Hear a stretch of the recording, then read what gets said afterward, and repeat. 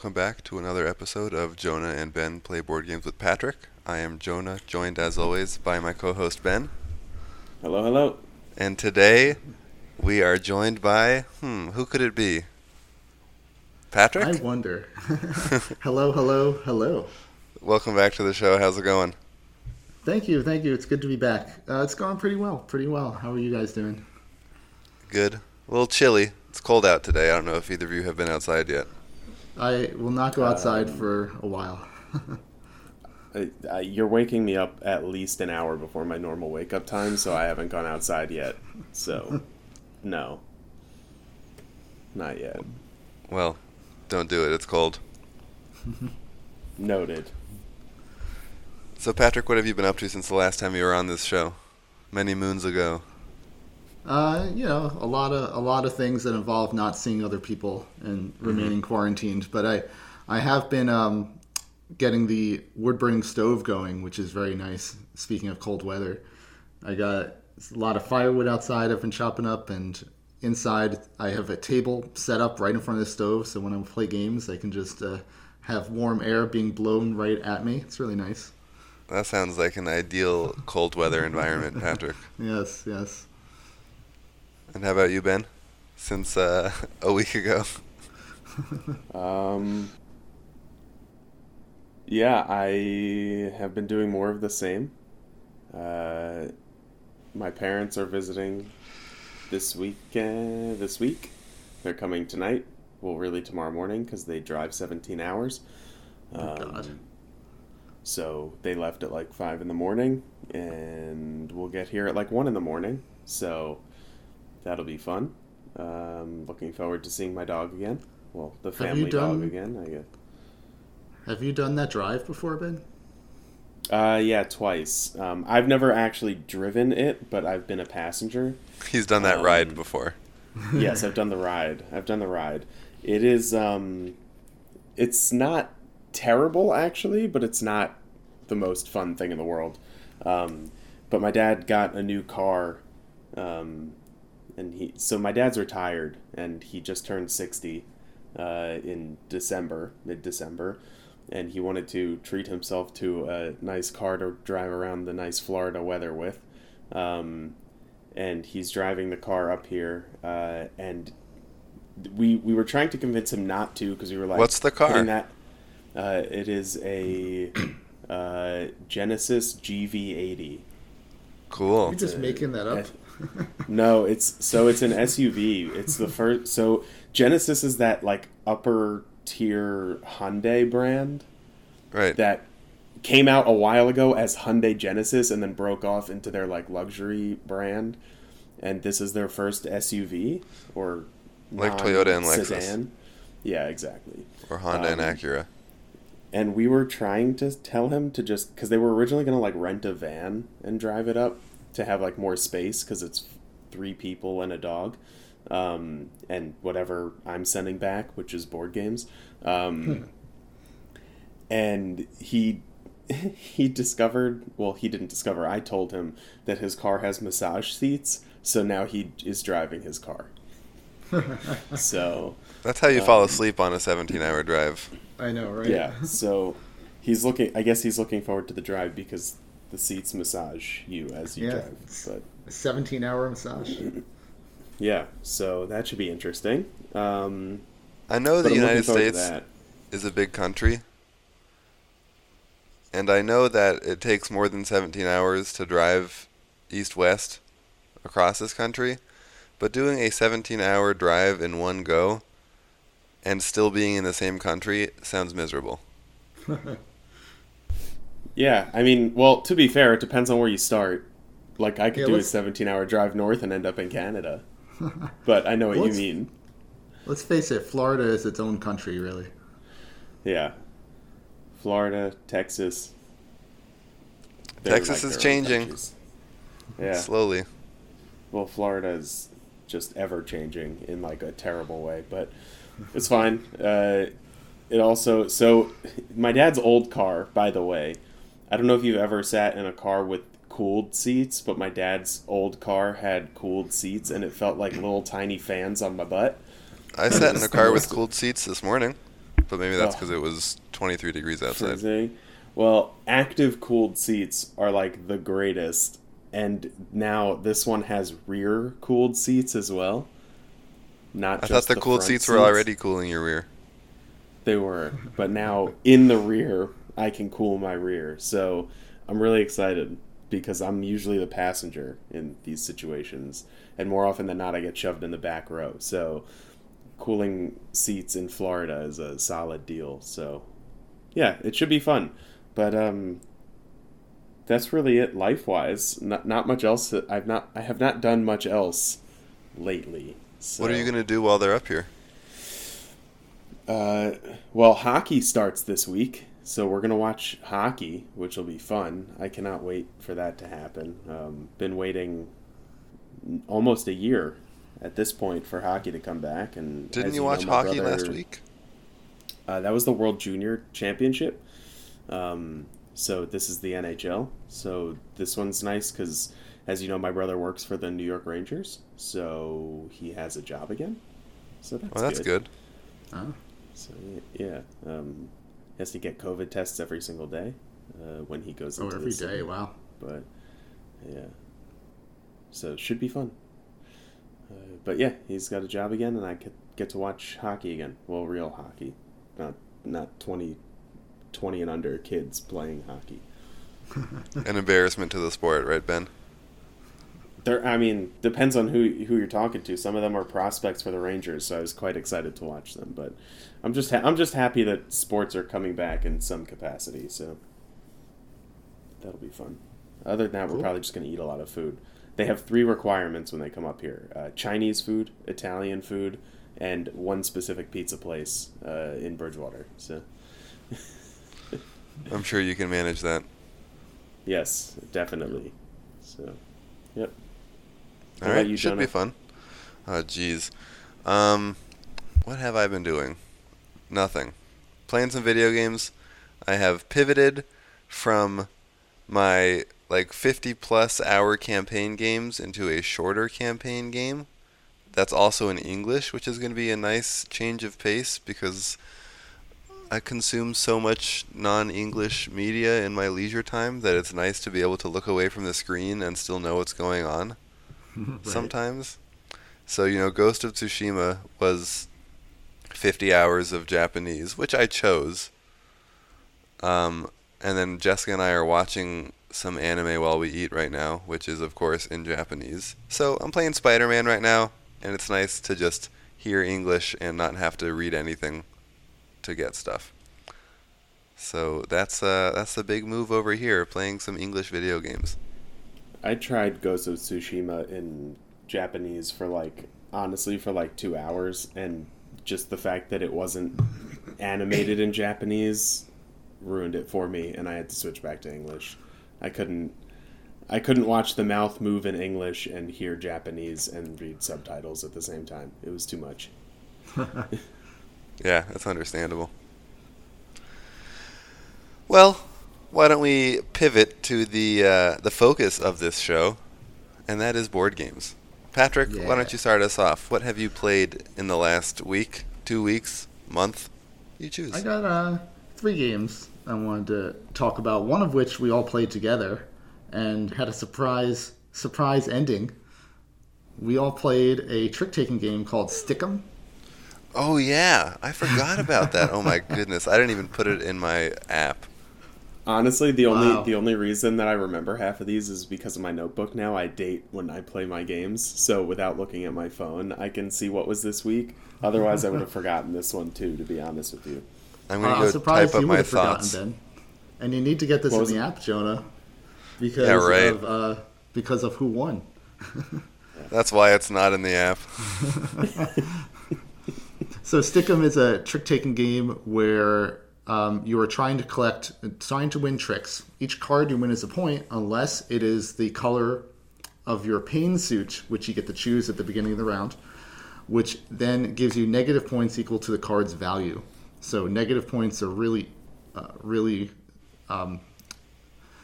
Bad high. because high score wins. Yeah, really bad. Yep.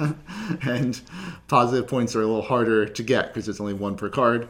So it's really a game of trying to manage your hand and trying not to get one color and get all the other colors. And there's a lot of being able to drop high colored cards on other people to give them negative points. That's why it's called Stick 'em. So I enjoy it. It's a fun little trick-taking game. I still don't know strategy-wise how to play, but it's still fun to play. And Ben had a really good showing and won.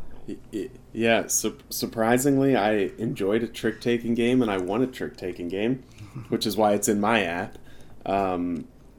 I thought this one was actually pretty fun. It had like a level of meanness that I could deal with. Like, it wasn't so terrible in terms of like the take that aspect for me that I was like not enjoying the play. And it's not because I won that I enjoyed it. I actually thought that it was pretty fun. But I liked, I guess I could say strategy, though, Patrick, I agree that I still don't really know like a strategy. But I like the choice they give you, because that initial card that you choose for your pain suit also still counts as negative points. So you are kind of torn between placing a low numbered card down when you choose your pain suit in order to not lose as many points, but that makes it harder for you to purposely lose the pain suit hands later in the game. So it's like an interesting choice. Do you choose to put the one out and then risk higher cards being given to you because you can't purposely lose that that pain suit hand? I will say I do think that I had some luck in getting a lot of zeros, because the zeros have a special rule where they, regardless of the color or anything, they always lose you the hand.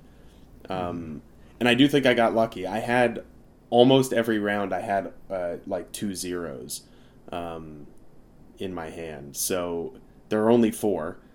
So having half of them meant that I could lose a good number of my hands on purpose, which helped. But I think I only had one round where I really took a lot of negative cards, and that was because of my own stupidity, where I was like, oh, I can play this card, without realizing that an earlier card played in the round was part of my pain suit for some reason. But other than that, yeah, I enjoyed playing this one. I'd play it again, surprisingly, because I don't seem to love trick-taking games that much, but I thought this one was a fun one. I will say something incredibly immature right now, and I'm just going to say it because it's how I felt.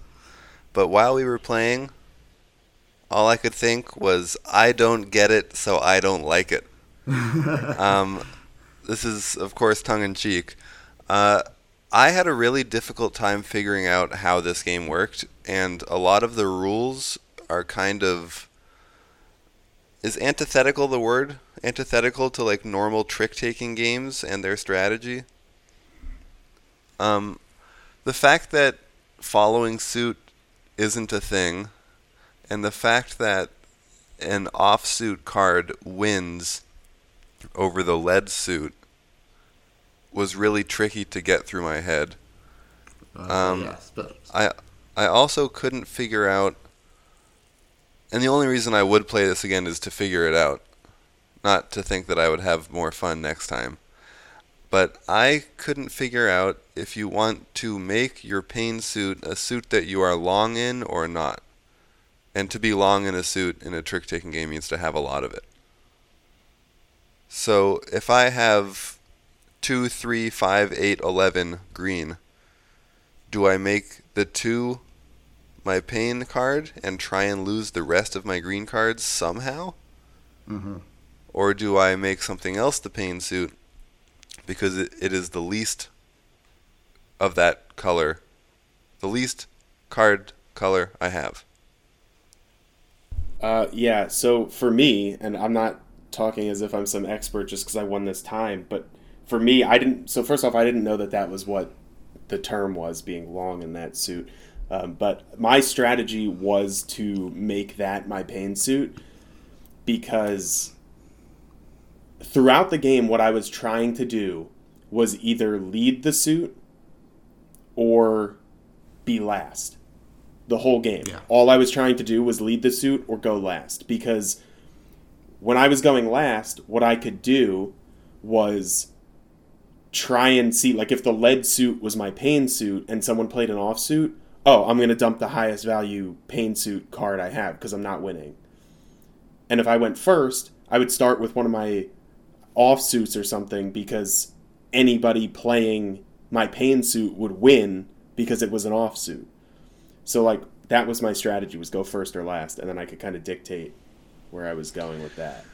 Yeah, I'm glad you mentioned that, because I was not thrilled, and this is a weird comment, but I was not thrilled with how important turn order was in this game, because I also was trying to be in the position you were in, but I was never in that position almost the entire time.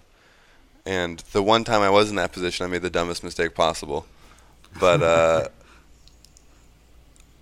that point notwithstanding, I had a really hard time being in a position where I could do anything meaningful with my cards. So the first round, I had 2 11s, 2 10s, and 3 9s. And Ben, you're talking about how these zeros made it so easy for you. Having those high cards meant I was pretty much going to win every trick that I played those cards into. Because playing an 11 is either on suit and winning, or offsuit and the highest offsuit. So it was incredibly difficult for me to shed my hand. And because it was so difficult, it didn't even matter what my pain suit was, because I was just going to get stuck with it the whole time. Mm-hmm. So the difficulty of finagling turn order and getting a crap hand that I think objectively I couldn't have gotten rid of better made it really tough for me. And look, I got negative 45 points in this, which is, I think, a new record low score for me in any game. But 36 of those 45 negative points were because of one stupid mistake, which I fully take the blame on. But I didn't understand the game, and I didn't think that there was enough to it that I could do. I don't know what I'm trying to say here. There's strategy there. I couldn't figure out how to make any strategy work. Therefore, I wasn't a big fan. Okay. Yeah, I can see that. Maybe if we play again, we'll start seeing more strategies. But to me, it's just fun. Taking game. I would play it again, for sure. Mm-hmm. I want to make sure you don't think I hate you and I hate the game you brought up. Just one of the two. Innovation. One of the two, and you have to choose. Right. Okay. Well, I'll let you hate the game this time. All right. Wait, just really one more thought there. I think the only reason, I think if I was big into trick-taking games, I would probably have the same thoughts. Mm-hmm. Honestly. Because I can see how someone who's into trick-taking games and plays them more than I do would think similarly about the game. I think the fact that I don't play many trick-taking games, and most of the time don't like many of them, contributed to me enjoying this one more, because it's so different than most trick-taking games. Mm-hmm. That I think it was point. Like different enough for me to wrap my head around. I think it's funny how game brains work, because, like, Jonah, you say similar things about, like, Trickerion, but, like, Trickerion versus Food Chain, like, somehow I get Trickerion, but I can't wrap my head around, like, the strategy in Food Chain. Right. And it's, like, flipped here, and you understand all these other trick-taking games, and this one you didn't wrap your head around, but I get this one and not other. I don't know. I think it's funny how things work that way, because, like, to me, this one was like, oh, okay, I'll just play, like, this way the whole time, and it worked out for me, and I think it's wild that happens sometimes.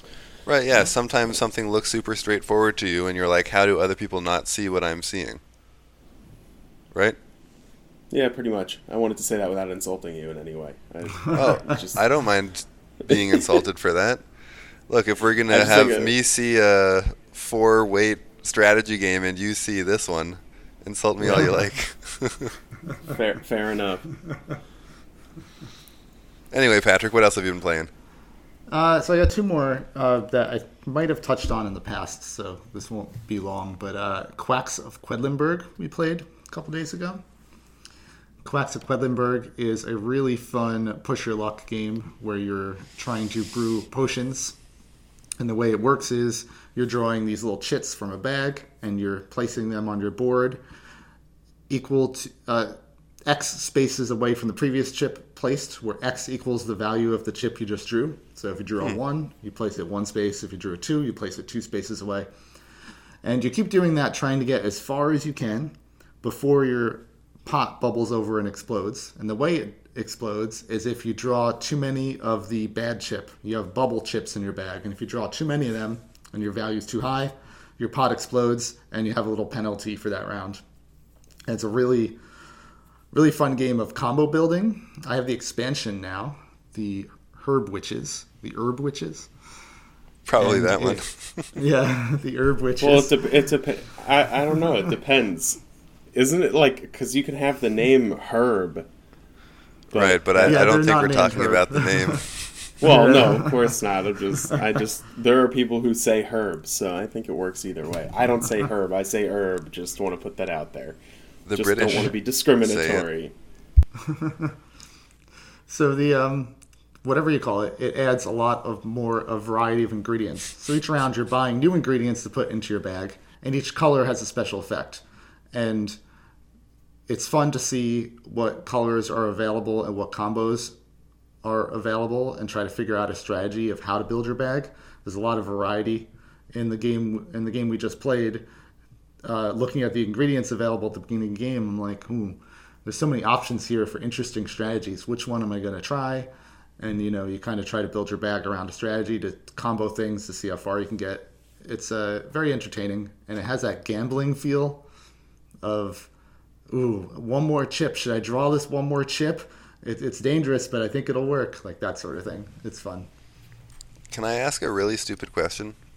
Yeah. When you say that each potion is X spaces away from another one, I know the definition of that, so that's why this is a really stupid question. Are you saying there are X spaces between them, or it is X spaces away? So picture the board as a spiral of little places to place these chits. Right, so And you if place you the draw a first- 2, is it on the second spot away from the previous one, or on the third spot away from the previous one? The second spot. Okay. It's So you interesting count because two this... spaces. Right, this mechanic seems similar to what Ben and I just experienced in Patchwork. Because when you get to the end in Patchwork, your game is over. So you're trying to... I mean, you're not drawing out of a bag and seeing how far Right. away it goes, but you're still trying to minimize how far you go so you can get more points. Right. Yeah. More actions. Yep. Yeah. Have you two played Quacks at all? It's on the list. Yeah. I I've think heard a Ben lot would about really it. appreciate it. I'm not sure about Jonah, but I think Ben would like it. I'd like to try it. I've heard a lot about it.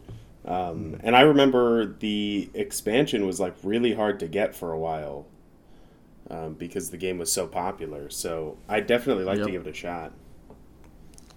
Cool. Well, the third game I'm going to talk about, I definitely want you two to play someday. I know Jonah played it with me once. Feast for Odin. Feast for Odin is a huge Uwe Rosenberg game where you're basically running a Norse clan, and it's a worker placement game where you can do, 50 different worker placement actions to collect resources and try to fill up your board. I believe it's 63 or 64. It doesn't matter. It's a lot, but I remember counting last time. And you'd think it would be overwhelming, and it kind of is when you first start, but as you play, you kind of see how it all works really well together. And I played this game a lot. And I got to a point where I'm looking at various options, and I'm doing the math as to which one's going to give me the most points, and they all are basically like so close together that it's really a tough decision. Do I do this thing that gets me one extra point, or do this thing that gets me one less point, but I'll have an extra coin to do something else later? It's a very well designed game, and there's so many different strategies you can employ. And what I like is that you get these occupation cards, which give you little special bonuses throughout the game. And there are starting cards you get you can get a random starting card at the beginning of the game. And that kind of gives you at least a direction to what strategy you're going to do. So every game I play, I have a little starting card that kind of gives me some sort of inkling of how to start the game. And it's just fun to start in all these different various ways and just see what develops from there. Yeah, So it's great definitely a to... great game. Oops, sorry, go on. No, that's it. I was just going to say it's great to have that starting card because like you were saying, there are so many actions to choose from. It can feel a little overwhelming, but just starting with this card, okay, so that can, narrow it down to 20 actions maybe to choose from right now instead of 60, which makes it a lot more palatable or easy to decide. Yeah, this is one that's sounded interesting to me for quite a long time now. So I will 100% take you up on that playing this in the future request because I do want to play this one. Every time you guys talk about it too, it sounds really interesting. I mean, it does sound a little overwhelming when you say that there's that many choices, but I'm interested to see if my brain works for this one. As many choices as there are, it's also important to note that I think it's 64, and the reason I think it's 64 is I think it's 16 rows and 4 columns. And the reason I say that is it's 16 actions, and then there are basically 4 strengths to each action, or 4 minor alterations on each action. So once you figure out what those 16 are, seeing get 1 sheep and get 2 sheep isn't really a mental load on anyone. You can figure out what getting 2 sheep is from getting 1 sheep. So once you get those first 16 actions down, you can figure out the upgraded ones no problem. And I do have the expansion now, the Norwegians, which has a whole new board of actions that you play with, and the board itself scales with the number of players. So that's really interesting. So it's 3 sections that are double-sided, so depending on how many players you set it up in a certain configuration. And it makes the game a little more tighter and more interactive because in a 2-player game, there's a lot less than 64 actions or whatever it is. Because a bunch of spots are missing and some of them are combined. So you can really kind of see what your opponent's trying to do and maybe block them. There's a lot more blocking in this version. Right, with 64, with a large number of actions on the main board, someone taking your action doesn't inhibit you when you have so many others to choose from. It's like, oh, okay, I guess this happened, so I'll zig instead of zagging or whatever. Yes. Mm-hmm. All right, Feast for Odin. Also, I like the polyominoes on the main board. There's a cool rule with how you have to build them out from the bottom left corner. Right? Yeah, so you don't have to start at the bottom left corner, but it behooves you to do so because that's where your income starts. So you're trying to cover up various income spots and surround various bonus spots, and those are all starting in the bottom left. So that's why you kind of should start there. But technically, you can place tiles wherever you want. Mm-hmm. All right. I just like that we've gotten the word behooved onto this podcast. Did Patrick say it? Yeah. What a good word man. He said it behooves you to start where the income starts. Yeah. Is that the sum of your games for the week, Patrick? Yeah, that's it for me.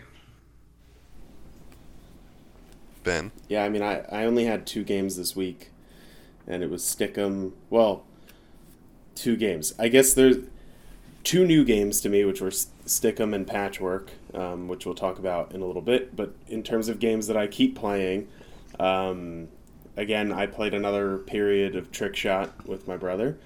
We're going to teach my dad, most likely, when he's up here. I think he'll enjoy it. And we played Zombie Dice a couple of times because it's just quick and easy. And I think I've mentioned Zombie Dice before. A few times. And you say that each time. Look, I don't remember what I mentioned the week before. But yeah, Zombie Dice is just a nice, quick, easy dice chucker. So that's fun to play. And I'm trying to think because I got asked to play. So this is my dilemma being a game collector on top of a game player. Is I feel like you're a game player on top of a game collector. I mean, it's possible, but you know that there's an issue. Well, not really an issue for me. I don't mind, but you know that it's a bit of a pain when you look at your board game collection and someone else looks at your board game collection and asks to play a game, and you sit there thinking, oh God, what game do I need to learn and teach to play right now? So there are games that I would like to play, but they might need three players, and it's just the two of us here. Or, I mean, he doesn't listen to this and he's not awake, so he's not going to hear me. There are games that he just literally won't get. I mean, he's not...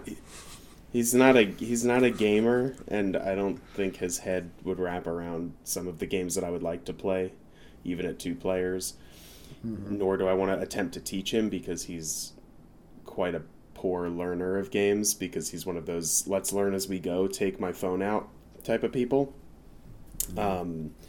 So it's hard for me, because I'm like, I have somebody who's looking at my games and saying, I want to play games, but then I'm like, I know you, and I don't want to teach you games.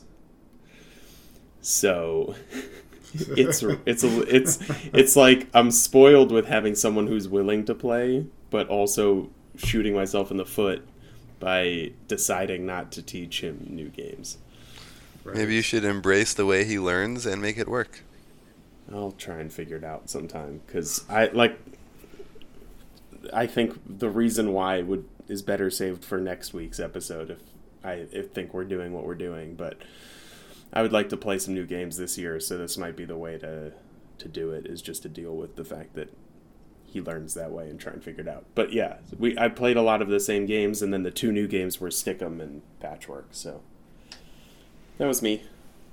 Wonderful. My 2 games this week were also Stick'em and Patchwork, and since we already spoke about Stick'em, and since the game of the week is Patchwork, I'm going to turn it back over to you, Patrick, so you can tell us all about Patchwork. Patrick, okay, Patchwork. Cool. That's exactly why I picked it, because it rhymes with my name. So, Patchwork is a 2-player only game, also by Uwe Rosenberg, the designer of Feast for Odin, also using polyominoes. It's a game of building out your own little quilt of patches on your little board. And you're going to get points for how many buttons you collect along the way, and you're going to lose points for how many open spaces you have on your board. And the way the action selection works is that there's a ring of patches of various shapes and sizes around the main board. And when it's your turn, you're going to take one of the next 3 patches that are available. And there's a little marker that will move around showing which patches are available. You take one of those 3, you pay however much it costs in buttons, because all patches cost buttons, and you place it anywhere you want on your board. And each patch, like I said, has a certain size and configuration. It also has a certain amount of buttons on it. Because at various points in the game, you're going to get income equal to the number of buttons on your board. And the interesting thing about the game, one of the interesting things, is turn order is not back and forth. It's whoever is furthest back on this track. So when you take a patch, you move your marker up on the turn track X number of spaces, where X is equal to the time on the patch you just took. So there are patches that might be, this patch costs 3 buttons, and it costs 5 time. So you pay your 3 buttons, you take the patch, you move your marker 5 spaces forward. And then who's ever in the back gets to go. So depending on how far someone goes ahead, you could take multiple turns in a row. So there's a balance of buttons and time and spaces. Right. Just to illustrate it super clearly, if Ben goes and buys the piece that Patrick said and moves 5 spaces forward, and then I buy one that moves me 3 forward, it's still my turn because I'm behind Ben, right? Correct, yes. And then if you buy another piece that moves you 2 forward, you're on top of Ben, which means you go first, because who's ever on top will go first in the case of a tie. And that came into play quite a few times in our game. In our games, in multiple, we played 2. Yeah. So yeah, how'd your games go? Yeah, I mean, I guess I'll start. I think it. So first off, I want to say this is the easiest to learn and teach game I think I've ever seen in my life.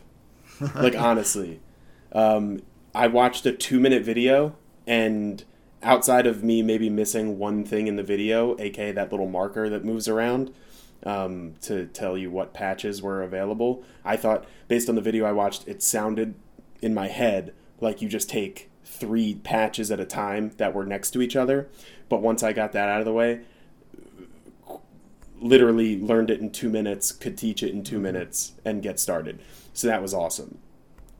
On the flip side, for how easy this game was, and I'm not going to say this game is mean, because I don't think it's mean, even though you could take pieces that someone would want, but I don't think that's really like an inherent meanness when that's the only gameplay option you have.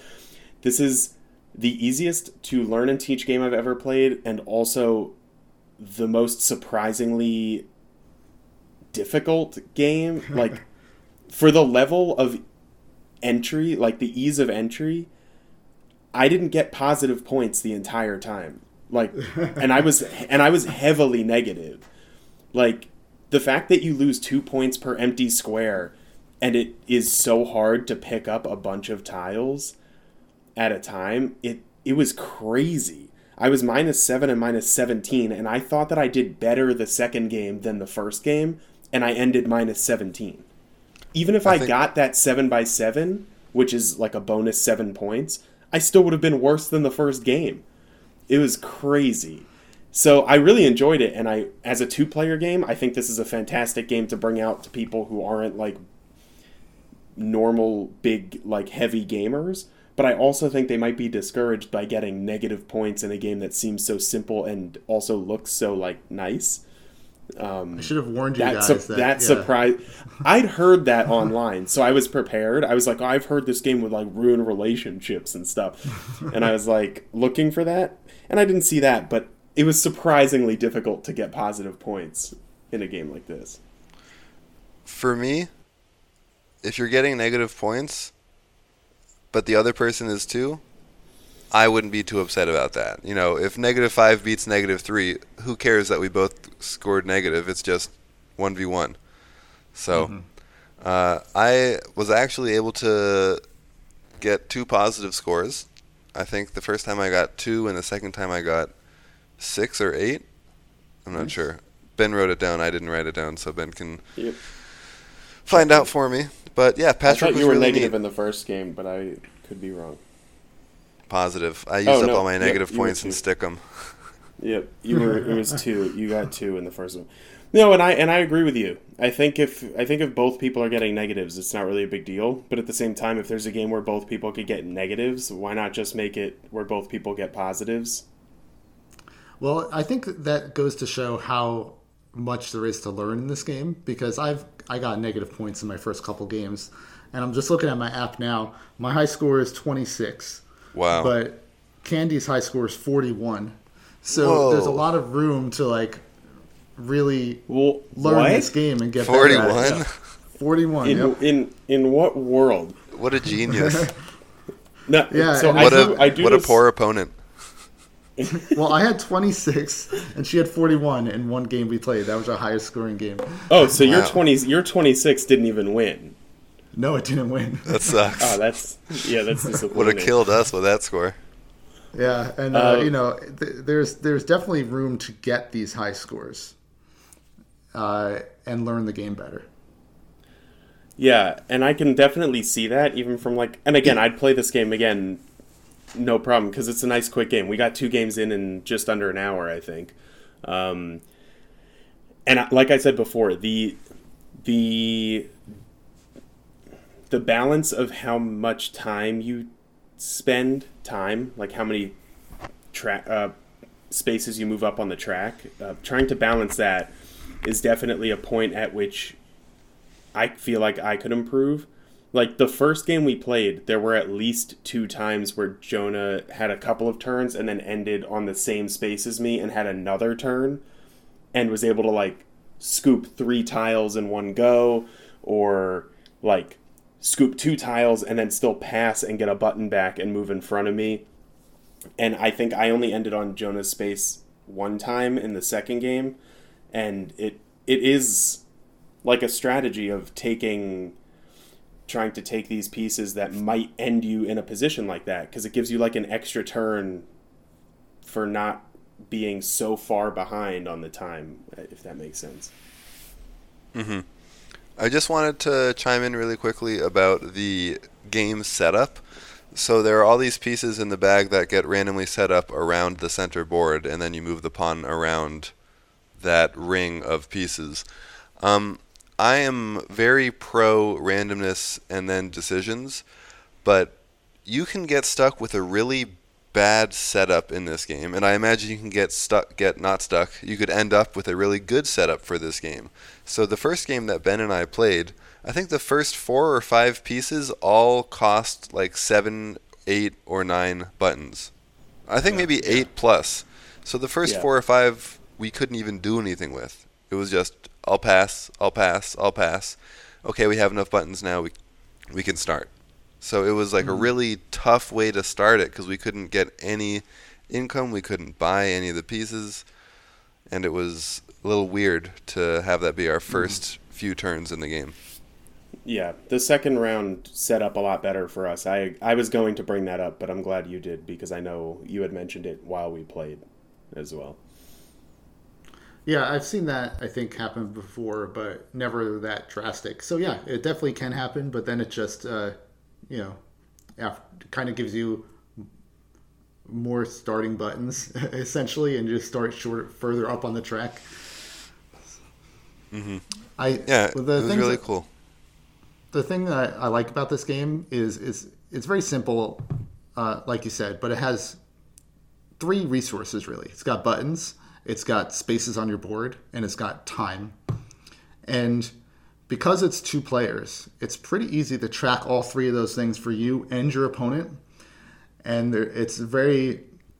you can get very, almost not mean, like Ben was saying, not mean, but it's very interactive, where you could really push your opponent to making hard choices or having bad choices. And that's part of the game too. There's hate drafting in this. Yeah. Yeah, and I mean, even not necessarily hate drafting, but there's also time killing in this game, because since you move the pawn immediately after you pick a puzzle piece or a polyomino, you could realize that your opponent needs something one space ahead of the... Well, I guess it's still hate drafting, but you can realize that your opponent needs the polyomino one space ahead of the marker and draft the piece 2 spaces ahead of the marker, and then make them have to wait a full round on the tiles just to get back to that one that they wanted. And that kills so much time in the game. Mm-hmm. So, yeah, I mean, I guess it can get mean. I don't think Jonah and I got mean. The only time that something came up was at the very end, and the only reason that I even brought it up was because we had said before, tile laid, tile played, before we started playing the game, where there were 2 tiles that took up the exact amount of spaces, and Jonah had taken one and then swapped out for another one, and I was like, oh, well, that was the one I was going to take, and then we flipped back, and I ended up getting that one. It didn't matter anyway, I lost. But that was the only time anything like that came up, and I mean, I wouldn't have minded switching if we hadn't said prior, tile laid, tile played, but I can definitely see, like, in the future how hate drafting is actually like a decent strategy, because if I had potentially wasted a lot more of Jonah's time, maybe I would have done a little better. I will say the Tabletop Simulator mod makes it very easy to keep track of all of the resources, because there's a bowl with a legit counter that shows, like, in big numbers how many buttons you have, so you don't need to, like, visually see like in person. But yeah, no, I enjoyed it. I would play it again, and I think this is actually like a really, for how difficult the first couple games can be, I think this is one that even new gamers could like grow into, and I think it's going to go into my suggestion box for people asking me for like 2-player strategy suggestions. Oh yeah, definitely a good 2-player game.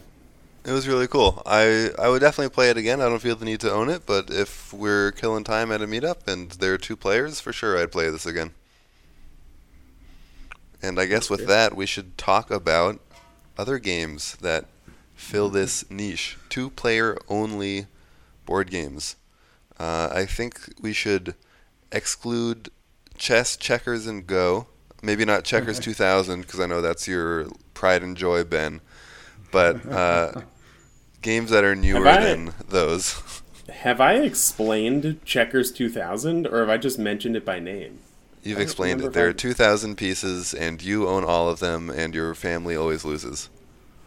Oh yeah, there aren't 2,000 pieces. There's 24, but close enough. Well, if you want to start with that, you're more than welcome to. Sure, why not? So Checkers 2000 is a game where you each have pieces numbered 1 through 12, and the board has 2 different layouts, and it's hard to explain without visually showing a board, but there's a somewhat traditional chess or checkers style board, but you like turn it on its side, so you're playing from the diagonal, so your starting pieces are in a triangle. So it's a diamond instead of a square? Yep. And then there's the reverse, where it's a reverse triangle, and you have like a pointed piece at the top, and you go out into these weird little corners. But the goal of the game is to capture your opponent's 12 by jumping it. But you're only allowed to jump pieces of equal or lesser value, and you are allowed to jump your own pieces. And that's the whole game. So you basically have to maneuver your way into using your 12 to jump your opponent's 12. But you can jump your own pieces, meaning you can open up avenues to jump like 8 different pieces of your own and then scoop around the 12 and pick it up. Nice. Did you already mention what the numbers on the pieces are? Yeah, 1 through 12. Okay. So, I'm 99% sure I mentioned that. But it's fun. It's definitely high up there on my to-have-played list. Though I'm pretty sure when I first got BG stats, I just put in like 30 plays because I know I've played it at least 30 times. Because I didn't have BG stats when I got this game. But yeah, that one is a fun 2-player game that I've played since 2000. Wow. Hence the name. Nice. Yeah. I only know 2-player only games that I've played. Santorini. I refuse to acknowledge the rule book stating that you can play with 3 or 4. That game does not exist at more than 2 players. Okay, I was going to ask, do games that say you could do a team variant count? Because I have more games at 2 if that counts. Like if that doesn't count, then I have more games at 2. So yeah, well, no one would ever play Santorini at more than 2 players. It's very clearly a 2-player game. So, anyway, Santorini I think is a fantastic 2-player only game. We've covered it before. It's tons of fun. The God Powers make it really fun. Ben isn't a huge fan of the God Powers. He likes it more in its abstract form. I like both. The other one that I've played is Hanamakoji, which is the 2-player only game about winning the favor of a geisha. And the art is fantastic. The ways that you can... The gameplay, I guess the tactics are really interesting with how the cards work and what you have to play and what you know your opponent might have to play. So that's really all I can contribute to this, unfortunately, but I would recommend both of those games. Yeah. Well, I have a few games that I play semi-regularly that are 2-player only, besides Patchwork. They're Shot and Totten, which you talked about in a previous episode. Oh, no. Battleline is the other one. Oh, my gosh. Battleline I have written down for our topic later. Battleline, 100% recommend. Continue, Patrick. Oh, yes. And another one by Dr. Reiner Knizia, Lost Cities. Doctor. Which is a cool 2-player card game as well. I also will recommend a game that is also listed as up to 4, but that's with teams, and you should probably never play it that way. Tosh Kalar is a great 2-player game of battling wizards creating patterns on a map and fighting each other. It's really cool. And Hanmakoji, I can double down and say, yeah, that's a really good one too. There's a lot of other 2-player games I played. Air, Land, and Sea, or All Creatures Great and Small. There's a lot of 2-player games out there, but I think I just wanted to comment quickly that the reason I like 2-player games is because you can be mean, and it doesn't feel mean, because you're not making a choice of who you're being mean to. Right. It's just that's part of the game. I mean, I'm trying to get more points than you, so I'm doing something that will give me more points than you. I'm not doing something I'm not picking you out of other players. I'm glad you mentioned that, because in a more than 2-player game, when someone is mean to you, it feels extra bad because you think, why weren't you mean to this other person? Yes. Which highlights why optimal moves in 2-player games are not mean. They are just the right move. Right. For me, I guess this falls under a similar blanket of chess and checkers, but Hive. I own Hive Pocket. Hive is a chess-like game where you play as these little bug tiles. The difference is there's not a board. You're kind of creating the board as you go, and the board is known as the Hive. But each individual bug has like a special power. So as you place it, you can then move them around the board using their special powers, and the goal is to surround the queen bee of your opponent completely. It doesn't matter if it's surrounded by just your tiles or yours and your opponent's together, which I think is interesting in trying to drive your opponent to like inadvertently surround their queen a little bit to help you out. But I find that one to be a lot of fun. And I would, if we ever do a topic in the future for best travel games, this one would be probably top of the list for me because it comes in a little pouch and they're these like ceramic tiles. I don't think they're ceramic, but they feel like acrylic, mahjong right? Tiles. Yeah, acrylic. It was the word I was looking for, so thank you. Sorry. But they're like pretty heavy acrylic tiles that, you can take outside, put on a table, not really get worried about, and they won't get blown away by the wind or anything, so it's really nice to travel with.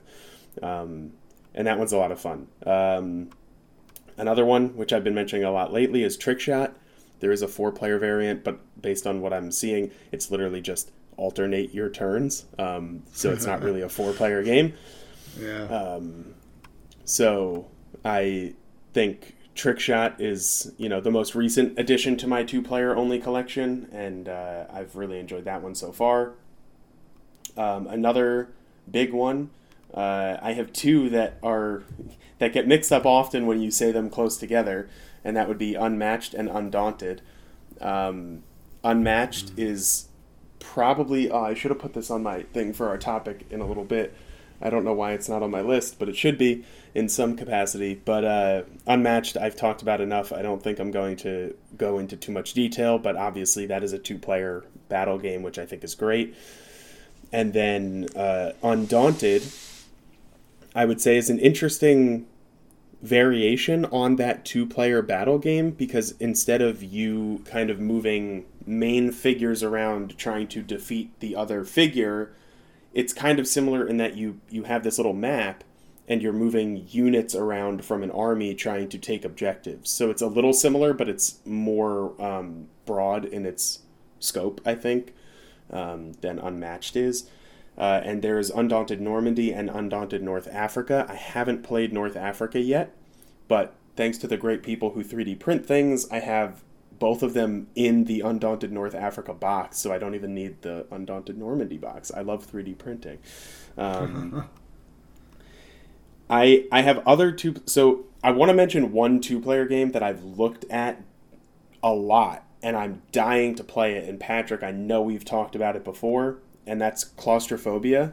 Oh, yes, I have it. I completely forgot about that. Now, for me, I have Claustrophobia 1643, I think is the number. It's like 1643. And this is like a redone version of the original, and this one was done by Mythic Games, so it's got miniatures and all that stuff. But this one is like a 2-player strategy game where one player is like infernal forces trying to keep the human forces from like exiting the pits of hell, basically. Or Yeah, is I it have hell? the original. I had the original one. I sold it recently, but it's really unique setting. Well, I guess the idea is that there is a demons coming up from under the ground, and then this priest decides to fight them off with the help of some prisoners that he takes from the local prison that makes them volunteer to go into the catacombs and fight these things off. But it's really cool mechanics where it's dice placement. So for the good guys, you're rolling dice and you're placing the dice on each of your heroes. And for the bad guys, you're rolling the dice and you're using those dice to do special powers. And they play very differently, but they're both really fun to play. Yeah, and what interested me, I think, the most about it when I was looking into it, and again, I haven't played it yet, but I want to pretty badly. So hopefully I can get to it this year at some point. But what interested me the most is like when you take damage, you have to decide like where to put the damage marker, which then like negates your ability to use that numbered die roll to use that power later, which is really cool looking. Yeah, it's very abstract and like simple. Like they simplify all the annoying rules for these type of games. So yeah, you just kind of block off a row if you take damage. You're like, okay, now I can't place a 3 on this guy, so it's going to be harder to do things. And then they do similar things with movement. So movement is very straightforward. You just move from one tile to the next tile, and every figure blocks another figure. So if you have 2 bad guys and 3 heroes, you can only move 1 hero out of that tile. And it's just very simple and fast how things work like that. Yeah. So I'm hoping to play that one. And then the final one that I'd like to mention, because I would feel remiss if I did not mention it, is Hate by Cool Mini or Not. That's 2-player only? Yeah. Hate is the world's largest 2-player only game, I think. The box is literally like the size... I can't even describe it. The box is gigantic. It's 2-player only. You can only play with more than 2 players if you buy the multi-game set, which allows you to use extra pieces to make 2-player games. So it is only ever 2 players. But you're playing as these tribes in this ridiculous like apocalyptic setting, and they like eat each other and stuff. And you're fighting over like locations, but you can like drag your opponent's dead bodies back to your settlement and like cook them to gain new powers for like the next game, because it's like a slight ongoing campaign, but you can also just play as like a one-off battle. But I would feel bad if I didn't mention that, because that's the largest 2-player game I've got. Yeah, I have played it, and I know Scott wanted to get a multiplayer game going where it's like a tournament where 2 people fight each other, and then 2 other people fight each other, and you kind of have like a tournament bracket leading up to a winner. There's some mechanism for doing that in the game. Yep, but the games themselves are 1v1. Yep. I just want to chime in really quickly. I'm realizing that I've actually played a lot of 2-player only games. It just seems that every single one I've played has been forgettable for me. I've played Hive. I've played Jaipur. I've played War Chest. A lot of people love all these games. Patrick, I guess you've played Jaipur as well, right? Oh, I forgot how much I love Jaipur, yeah. Yeah, so Jaipur is a 2-player only game that I thought was okay. War Chest is a 2-player only game that I thought was okay. Morals is supposed to be really good, but I haven't played it, so I'd like to give that a go sometime. But I think there aren't that many 2-player only games that really satisfy my board game requirements, I guess. Yeah, I feel like you can just play... It does feel like 2-player only games are less involved than multiplayer games. I haven't found like a really heavy 2-player only game. Where we can just play like 2-player Feast for Odin, for example, to fill that niche. Yeah, and I was gonna say, I think my ideal 2-player game is a heavier multiplayer game that works well at 2 players, if that makes sense. Likewise. Yes. Agreed. But yeah, I mean, looking at what I own, I am kind of surprised at how many 2-player only games I own. But at the same time, it's giving me some good ideas of what I can play with my brother now that I'm looking at this board. Maybe I'll teach him Hive. I mean, I doubt he'll understand it conceptually, but maybe I'll teach him Hive. Yeah, go with Patchwork. Now let me just say, I mean, maybe I'll try Patchwork with him if I can find a way to get him to play somehow, because I don't own it. But let me just say, because it's fun to make fun of your siblings, for someone who can't read very well, he's the best Scrabble player I've ever played with. So, congratulations to him on being fantastic at Scrabble. Also, he wants me to specifically mention, because I guess sometimes when he's awake and we're recording this, he can hear me through the door. He wants me to specifically mention that he whoops me at every game, and anytime I mention beating him, it's because I got lucky. So he wants me to specifically tell our listeners that. What a nice man. Well, yeah, we all know the truth, which I won't say. I mean, I'm pretty sure he's the only person with a higher win percentage against me than Jonah that's played more than like 10 games with me. So, yeah. All right, is that it for our mini 2-player topic? Yeah, I think so. Okay, let's move on to our big topic of the week, and that is a quick look back at 2020, which we will refer to as Hindsight is 2020. So 2020 was a different year of board gaming than every other year, seeing as the world shifted online. Yes. All of our gaming, for the most part, shifted online, unless you are someone like Patrick and live with 2 other people.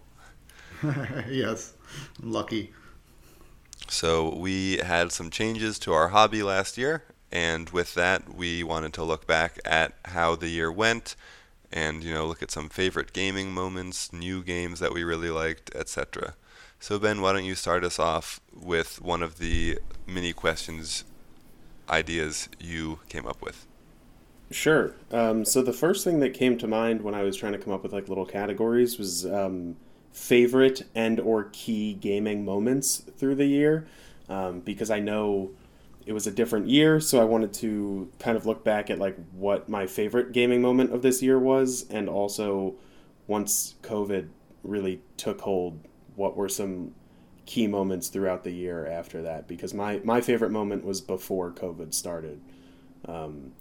And for me, I don't know if it's going to be the same for all of us, but for me, my favorite gaming moment this year was our GOAT game day, our greatest of all time game day. Oh, wow. And that was this year? Crazy. Yeah, it's actually nuts. That was way back. That was probably, like 2 weeks or 3 weeks before everything started shutting down. It was like really close to the end of normal life. But that was, as I think we've described before, 4 players, and we each picked our favorite or one of our favorite board games, and we just played all of them in a row. And I believe it was myself, Jonah, Patrick, and Rich, and the games were Mythic Battles Pantheon. Was it Food Chain Magnet, or did you pick something different? I think it was Food Chain Magnet. I think I picked that, yeah. Soul Keen, and Patrick, why am I blanking on what you picked? Space Base. Space Base. Space Base. It probably got overshadowed in like the largeness of the other games because it was a nice... I know, I picked something small to compare, to compete. It was a nice little breather in the middle there, but no, I think that was my favorite gaming moment before COVID really kicked in. I'm glad you mentioned this because this was mine as well. This was number one for me, and I would like to do it again someday. I mean, first of all, just the idea of playing 4 board games in a row is fantastic. So just even without being everyone's favorites, that's, an ideal day of gaming for me. But yeah, the idea that we just each pick a favorite game and then play them back to back to back to back, I thought was really great. I agree. It was definitely up there for me as well, but I didn't put it on my list, so don't feel bad. That's all right. I'm upset. I had some just like cool little moments from board games that I wanted to quickly touch on. First was the climax of King's Dilemma, which was a 16 session long campaign board game that we played. We started in person, we ended up online. And the last game, I won't spoil what happens, but I will say that we paused the last game before the climactic decision, and we said, let's meet in 2 days, and we'll do this thing.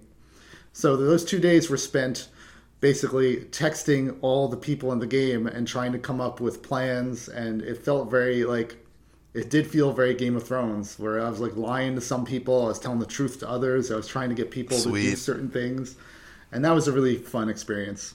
And it didn't work for me. It worked for King Greg. but it was definitely a unique experience for board gaming.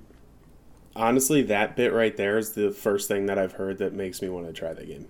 I know that the game is really popular, but I hearing that there's out of game intrigue stuff that could be brought in to make it a little more spicy, I guess I would say, is interesting to me.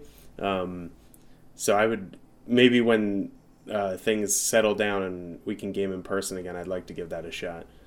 Yeah. Is that now? I do have a question about that game.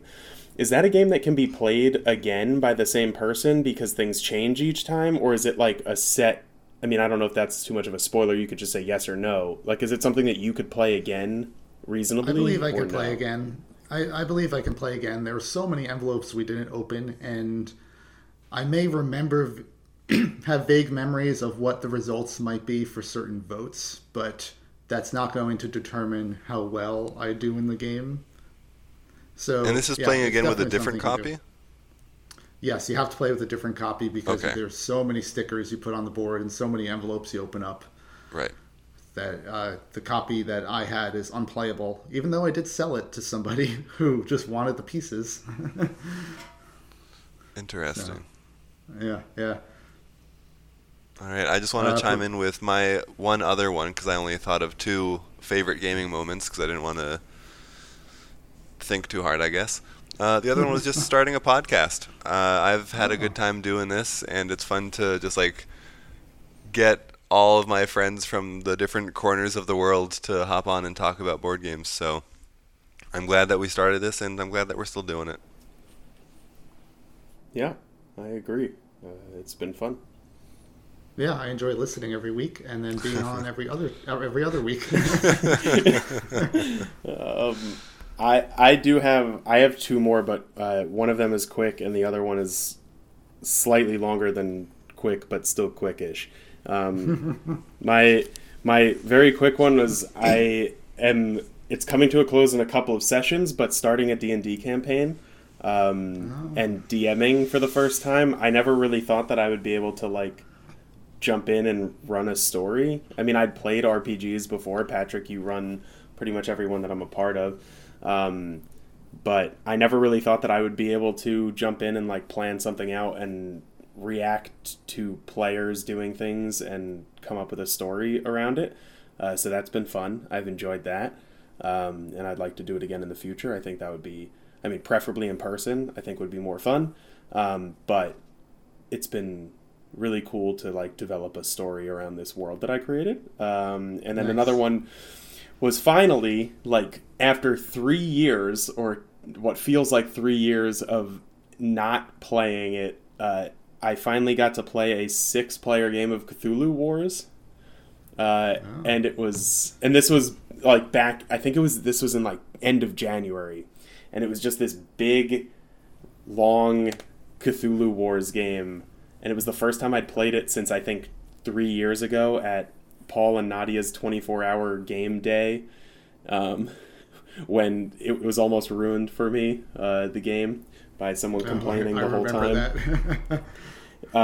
And it was the first time I'd played since. And fun fact, I still don't have my copy back because they're painting it. And I don't know if they're still painting it, but it is what it is. But I played a 6-player game, and it was fantastic. And I can't wait to play it again because I really enjoyed it. And that was my other 2 key moments this year that stood out to me. We should have Nadia or Paul on the podcast. I agree. Yeah, they'd be good guests. We can reach out. I have 2 quick little ones as well. One was our New Year's Eve event that we did, Candy, Ray, and I. We played a game of Nightmare, the VCR board game. You still have a VCR? And no, well, you Of can course. watch the video on YouTube. I actually do Oh. have a VCR, yes, but we played at Candy's place, so. I mean, we- you having a VCR is not a surprise to me. Not in like any offensive way, No, but I no. just know you like movies, and also you have eclectic things. So having a VCR is very fitting. So this game, I have the game, have the VHS tape, but we played with the YouTube video, and we timed it so that when you start the video, it will end at exactly midnight.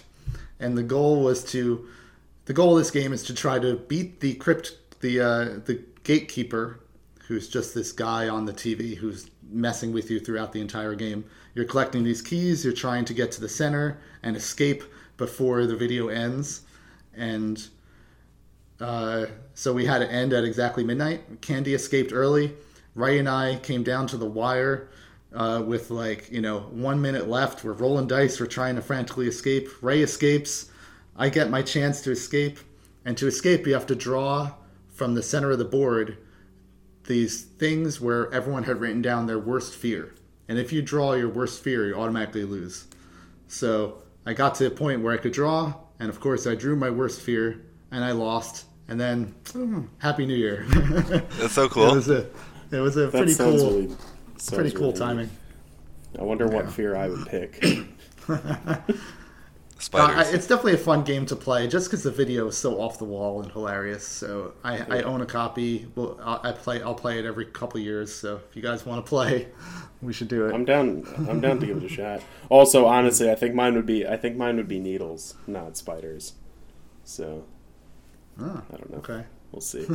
Yeah, getting this vaccine is going to be fun. I'm gonna cry in the CVS again, like I did for my God. flu shot. Oh, Ben. My mom was there. She was holding my hand, but laughing at me at the same time, and I was covering my head with my jacket and crying under my jacket in the middle of a CVS. So that was a good time. Real men also cry. I mean, I'm not Quote saying I don't. Mr. Lebowski himself. I'm not saying that's not true, but I did kick my doctor once, so now they need 3 nurses to hold me down, and they give me a lollipop at the end, which is nice. So Oh, Wow. it's all worth it for the the doctor, lollipop. yeah, the doctor doesn't come in the room anymore. So Not since the incident. correct. Patrick, did you say you had another favorite moment? Yeah, real fast. There was a game of Shia, and there's always fun moments in Shia. And this particular game was 3-player with Candy, Ray, and I. And I was 2 points away from winning. Candy was stranded, and you're allowed to give someone energy if they're stranded to get a point. So I was like, "Don't worry, I'll come give you some energy." So I went up to her, and instead of giving her energy, I blew her away with my missiles, and then rammed her until she exploded, giving me 1 point, which was almost enough to win. I just had to drag her body to a planet to finish a mission, and I went to drag. Yeah, I went to drag her ship to deliver it to the mission point to get my final point, and Ray blew me up on my way. So I didn't get my last point, but it was okay. I still won. It just took another round for me to to make it work. It was a fun, exciting ending. Wait, so I do have to ask, because I know the rules of Shia and how many points you get for blowing somebody up. So she was still a level 1 ship? Oh, so I might have misspoken with how many points I had left to win. Okay. But I just I wanted was very to check. close to winning. Yeah. Okay. I think she I was was gonna a say, level 1 or being 2 ship. Okay. I mean, it's possible to be a level 1 ship the whole game. I figured I would ask. I think if we ever get our multi-galaxy Shia game in, that would be my top game experience of a year. We'll do it. Whenever we do It'll it. happen. Yeah, 100%. I want to transition next to new games that we played last year, because I want to talk about we'll talk about new game of the year, but I have new to me game of the year and 2020 game of the year, because I think it's important to have that distinction. So we'll talk about new games that surprisingly were good, surprisingly were bad, etc. First off, how many new to you games did you play in 2020? Going through my list and counting, I apparently played 48 new games this year. Wow. That's remarkable. I have 46, so we were really close. And I had 36. 36? Yeah, I feel like most of our games were together. All right, Yeah, so 36. we each have 3 new games per month, which is great. And now that we have announced how many new games we have played, do you guys want to talk about... so I have standout new games to me, surprise of the year, disappointment of the year. Which do you want to go into first? Oh, wait, I never put this game in my list. I have 49. The funniest thing was my surprise of the year, which was how I was categorizing new to me game of the year in my head. I apparently wasn't in my BG Stats app. But so let's start with that one. Surprise of the year? Yeah, All right. Why don't you start us off? sure. My surprise of the year was Soul: Last Days of a Star. Oh, did you play that for the first time this year? Yes, I did. So it was new to me this year. I mean, to be fair, my game of the year, personal game of the year, was also technically new to me this year. But this one was my biggest surprise because I didn't really know what to expect. And I mean, obviously, when a game is going for $150+ because you can't get it and it's clearly popular, you kind of go in with expectations, and usually if you go in with expectations on things, you are let down, or at least it just barely gets over that hype. This one was really good. I thought it was really, really cool. I want to play again. I want to own it, so whenever their new Kickstarter comes out and they reprint it, I'm going to be buying a copy. I think the shared infrastructure of those gates and trying to figure out the best way to place those gates so that other people will, use your gates instead of like wanting to build their own, I think like is a nice little race to try and place them in good spots and get closer and closer to the sun. I really enjoyed it when we played, and it was a surprise to me that it actually stood up to, like, I could see why people wanted the game even at the price it was going for. I wouldn't pay that much for it personally, but I could see why people would, and that kind of surprised me. So that was my surprise of the year. Wonderful. My surprise of the year is kind of 2 or 3-fold. So my surprise of the year was Age of Steam, because I had never played a train game before.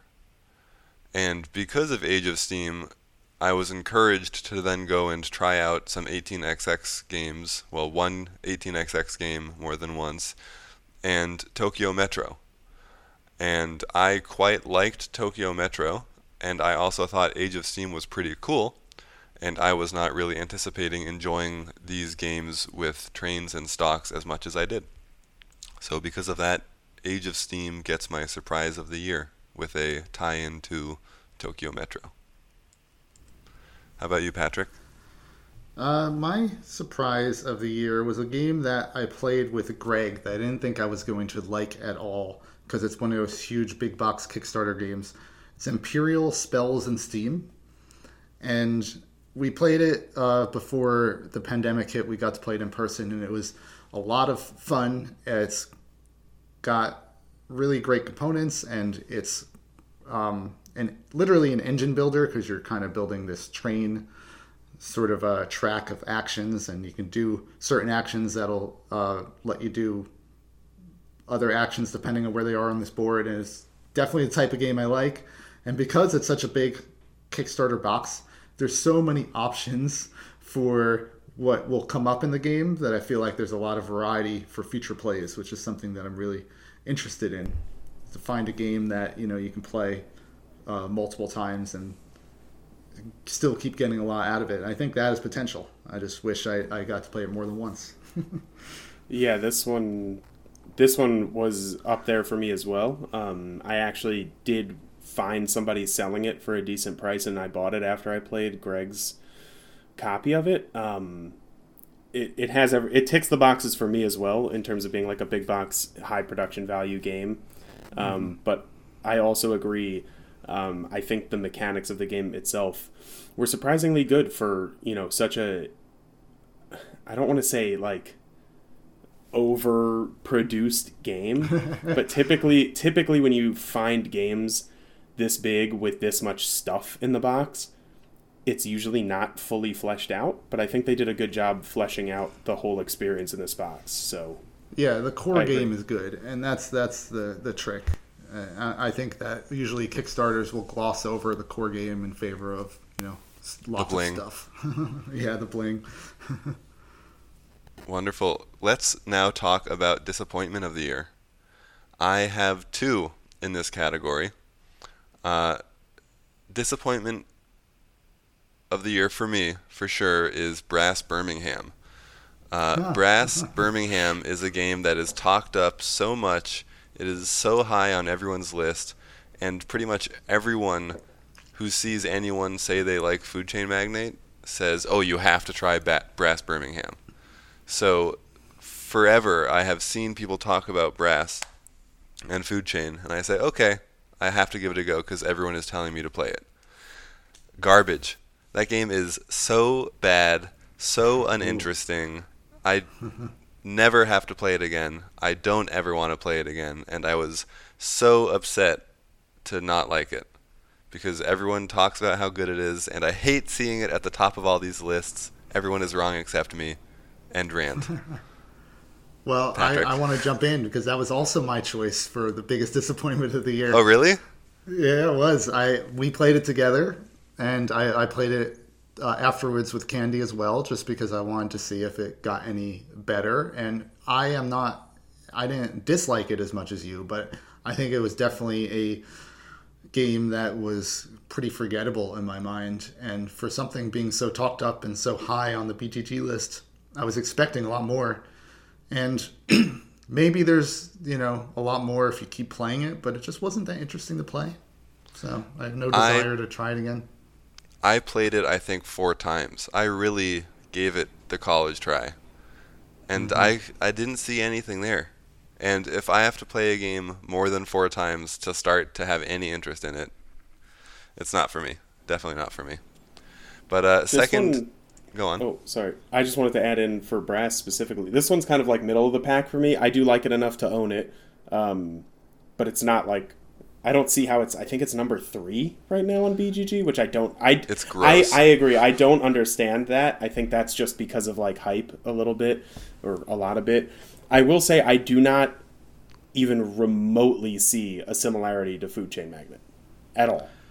I don't at all. I don't see how people could say if you like Food Chain, you'll like it. Like when you mentioned that, I was like, "What?" In my head, I was like, "That makes no sense." I don't. Yes, but other than that, I do like it enough to own it. I would play it again, but it's kind of middle of the pack in terms of the games I own. I wouldn't say it's like top, but I do enjoy it. Mm-hmm. Second disappointment of the year is Barrage for me. Barrage is a game about water flowing down some dams, or through some dams, I guess is the better way to say that. Anyway, this is another game that is up there with Brass and Food Chain in the thinky, kind of mean, almost economic games. This one is more in the worker placement sphere than the economic sphere, I would say. Yeah, Barrage got a lot of buzz in the last year or two for being a really great game, and it fell kind of flat for me. So, Barrage.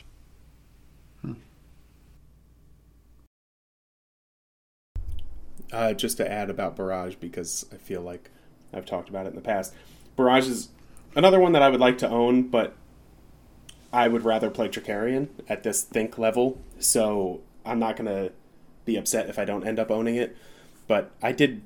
I thought it was neat enough, but it's definitely one of those ones that is surpassed by a game I already own, so I don't really feel the need to own it myself. Right. So do you have disappointments, Ben? Yeah, I didn't even. I was about to say, why don't you move us on to the next category, Patrick? But didn't realize I didn't say my disappointment. So speaking of big Kickstarter games, and I do personally think this is going to be fixed with the upcoming. And this is okay. So a mini rant. If Jonah can have a mini rant, I can have a mini rant. I love Kickstarter games. I love the bling of Kickstarter games. I love big box Kickstarter games. I love miniatures. I love all that stuff. However, I will say it's getting a little tiresome to buy a game on Kickstarter where they seemingly gloss over the core game and then they release an expansion and you need to gamble on the expansion fixing the base game. Now, based on everything I've seen, this one's not so much of a gamble. It looks like it's going to fix the base game in every way I want the base game fixed. But my base game disappointment is Cloudspire, which is somewhat surprising, I would say, because it fits literally every box of what I love about Kickstarter games in terms of production value, these big, stupid, chunky miniatures that are like unnecessary, but also when you play the game, kind of necessary because they stack chips out of the way, which is kind of nice. But Cloudspire is a tower defense style board game from Chip Theory Games. So each of your characters is like this little chip, but there's so much information on each chip that they need to print out these player aids for you, but every single faction is so different that if you play the game as one person and you've never played before, you won't have any idea what the other player can do, and you're just like completely, yeah. So like Jonah and I played 2 games against each other, and we eventually got to a point where like all of the people on my team were like dead because I didn't know what Jonah's faction could do, and then he just walked up to my tower and destroyed it, and like it's my disappointment of the year because I had really high hopes for it. However, the new expansion introduces these factions that look really cool. It reprints all of the game materials pretty much to be much better explained. The player aids they've shown examples of the new upcoming player aids. They are 100 times clearer and easier to read. They made rules clarifications. So again, it's getting tiresome to buy a game where something like this is necessary, but I'm willing to give it a shot for this one. But the base game itself was my disappointment of the year. Yeah, that sounds like Kickstarter bloat right there. Yep. And I'm surprised. And I was surprised because Chip Theory Games typically doesn't gloss over their... in my opinion, they typically don't gloss over their games that much. Like, Too Many Bones is a good game, so I was surprised. Patrick, what category would you like to talk about next? I guess we should save the best games for last. So maybe we could talk about our least favorite mechanic. Game-specific mechanic of the year. I will jump in with long turns. So this is not just people who take their time on their turn, although that does enhance this. It's the games that give you turns that involve multiple steps and multiple things. So when it's your turn, you have, a whole bunch of things you have to do. You have to get income, you got to move things around, you got to do this phase, that phase, etc. I'm looking at Mage Knight, Star Trek Ascendancy, big games like that. And then everyone else just got to watch and wait till it's their turn. And when you have a couple players, it could be, 30, 40 minutes before you get a turn in some of those games. And I'm starting to be like, no, I don't want to play those games. I like big games, but give me a small set of things to do on someone's turn, and we just have more turns. Right.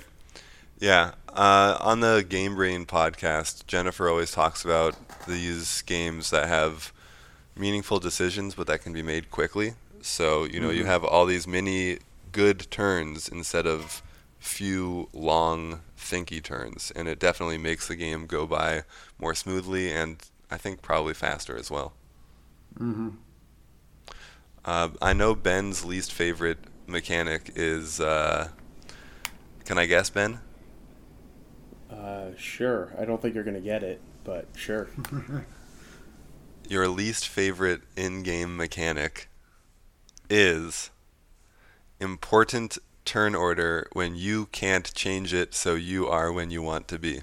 Just thinking about how much you hate that in King is Dead. What the hell? My literal thing is turn order mechanic in King is Dead.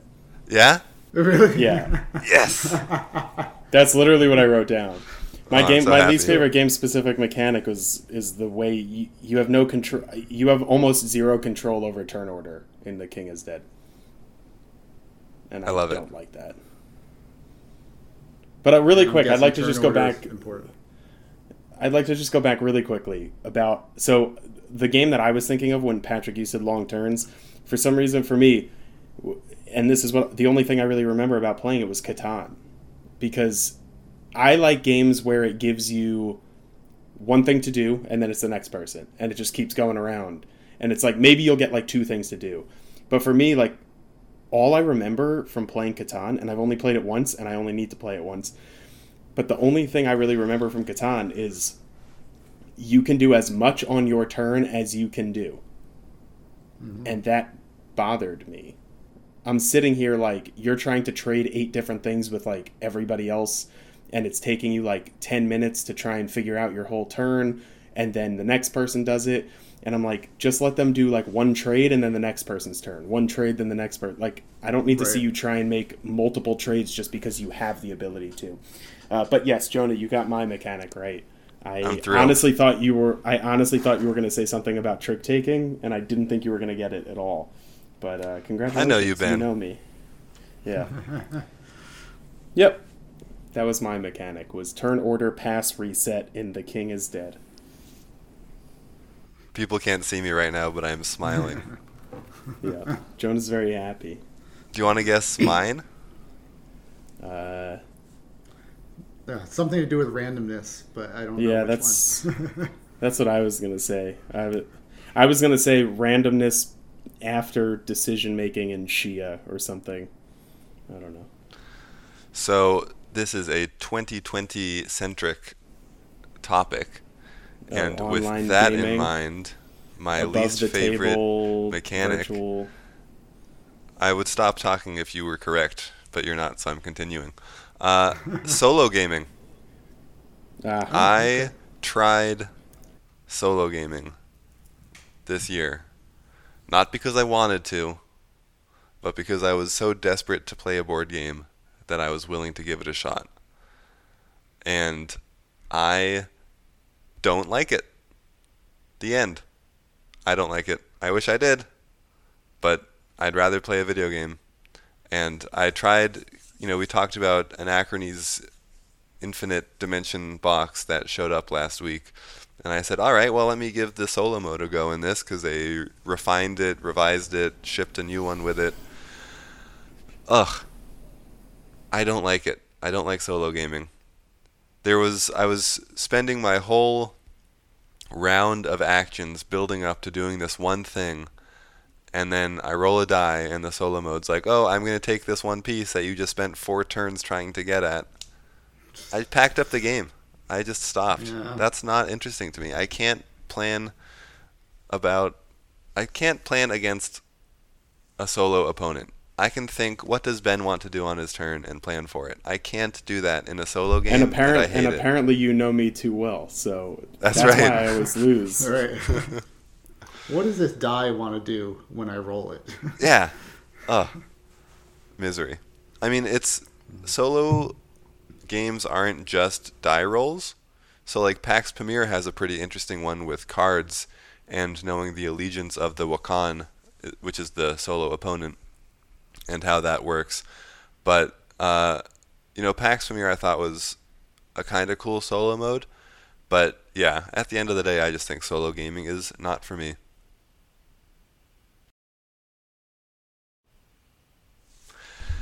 That's yes. fair. Thank you. Thank I you mean, for we should coming to my probably- rant. Yeah, I mean, it makes sense. And then you guys want to do favorite, right? Yeah, I mean, we might as well roll least favorite into favorite mechanic. All right. After favorite. Jonah, wait, can you guess mine? Oh no, I didn't think about it. Patrick, you start talking about yours, and I'll think about Ben's for 1 minute. Okay, so my favorite mechanic of the year is sort of I guess the broad term to describe it is variety. So there are a couple games where the core game itself is really good, but the joy of the game is all the little things that are available during setup that make it a unique experience each time you play. So I know, Jonah, you talked about Food Chain Magnate being a system that you could make into very different games depending on how you set it up. So that's kind of what I'm going for here. The big examples, Feast for Odin, because of the variety of cards and the variety of options, every game feels like I could play this game a million times and I'd have different strategies each time. And I really like that. Tapestry is another good one where the combinations of cards and civilizations and all the various things that appear in the game make for very unique experiences. If Shia, you could of sum course- this up in one word, what would this one word be? Replayability. Replayability, yes, that's it. Yeah. Shia, of course, is a really good example of that, where there's just so much content that you never know what's going to happen. And to a lesser extent, Marco Polo, because of how the cards are laid out at the beginning of the game, it's going to point you towards very different strategies. But I think because I'm stuck at home and have the opportunity to play a lot of different games, I'm playing the games I like more and more, and the games I like are the ones that give me unique experiences each time. So that's my mechanic. Wonderful.